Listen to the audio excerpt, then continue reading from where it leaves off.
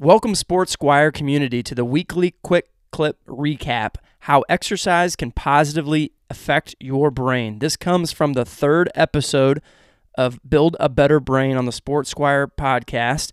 I hope you all will tune in for that. Even if you've listened to the Build a Better Brain, this will give you some repetition to strengthen and confirm those positive exercise habits that you are currently creating.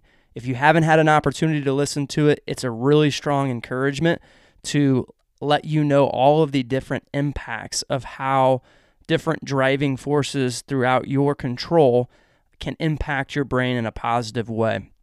As we push forward into this Thursday, I hope you all will stick around as we talk about hinge, squat, press, and pull. These are foundations of strength and conditioning programs. I'm going to take a deep dive into all four of those and tell you why you should be putting this into your weekly periodizations and your training programs. Enjoy the quick clip recap. One of the other things that is extremely fascinating is that exercise boosts the production of what we call BDNF, which is a brain-derived neurotrophic factor. BDNF supports the function and survival of many neurons in your brain, which can help with stress resistance. With better resistance to stress, your brain operates more efficiently when it comes to cognitive tasks like mood regulation, learning, also simple tasks like respiration, heart rate, and immune system function. And on top of that, so the cool thing is that there's been no pharmacological invention that can mimic the effect of what I just told you about that brain-derived neurotrophic factor. There's no pill you can take that can help with the survival of the neurons in your brain, which helps with stress resistance. The only thing that they've shown that effectively helps with that is exercise. So, from a neurology standpoint, that is something that we all should be, extremely excited about, is that we have control and a proactive approach. And essentially that's kind of how our maker designed us to be, to almost allow us to have an advantage in our environment. When you look at mood, your brain has opioid receptors. So I think we're all aware of the opioid, epidemic, whatever, in the entire world in regards to, people getting addicted to pain pills. Your brain has certain opioid receptors. And when you exercise, your brain produces endorphins that mimic the same pharmacological response that you receive when you take a pill that is an opioid. But yet you don't have the toxicity, the side effects of taking that pill. Another fascinating thing is that scientists have also discovered that in mice, another fun receptor at play with exercise is, cannabinoid, essentially cannabis receptors, which are activated. You talk about cannabis, it's like marijuana, right?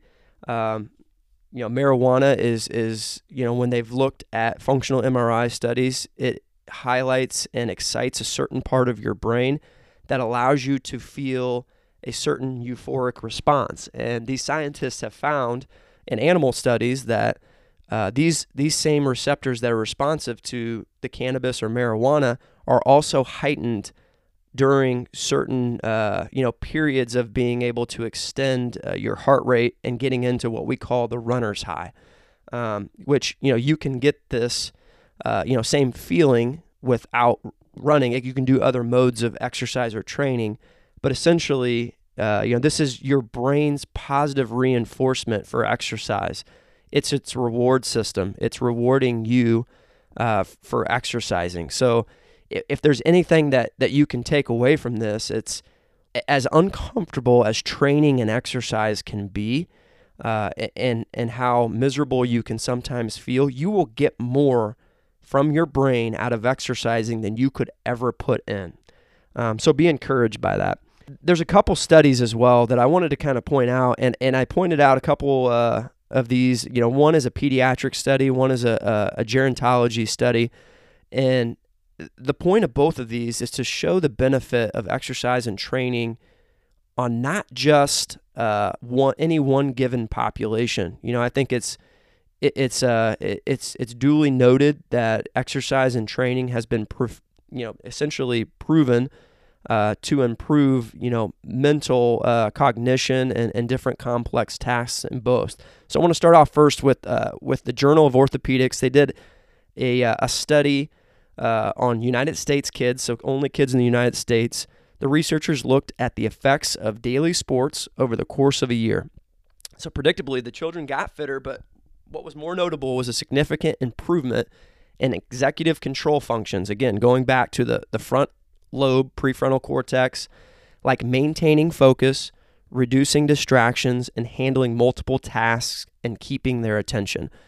So having a son that's 6 years old and that's in sports, I think it's so cool. For one, I think us as parents, some people get caught up in the wrong reasons for why their kids are in sports, and hopefully, as we look at the longevity of sports and we look at the benefits of sport, there are so many healthy habits that can come out of it, and so many positive traits that you can build up throughout the years in your adolescence that will help you to become a more mature adult, and I think help you to build a stronger brain that allows you to deal with, a lot of different life circumstances. So great study there. It just shows that, it's not just all about fit. It shows that these kids are actually showing increased function and increased control over, focus, distractions, multiple tasks, attention.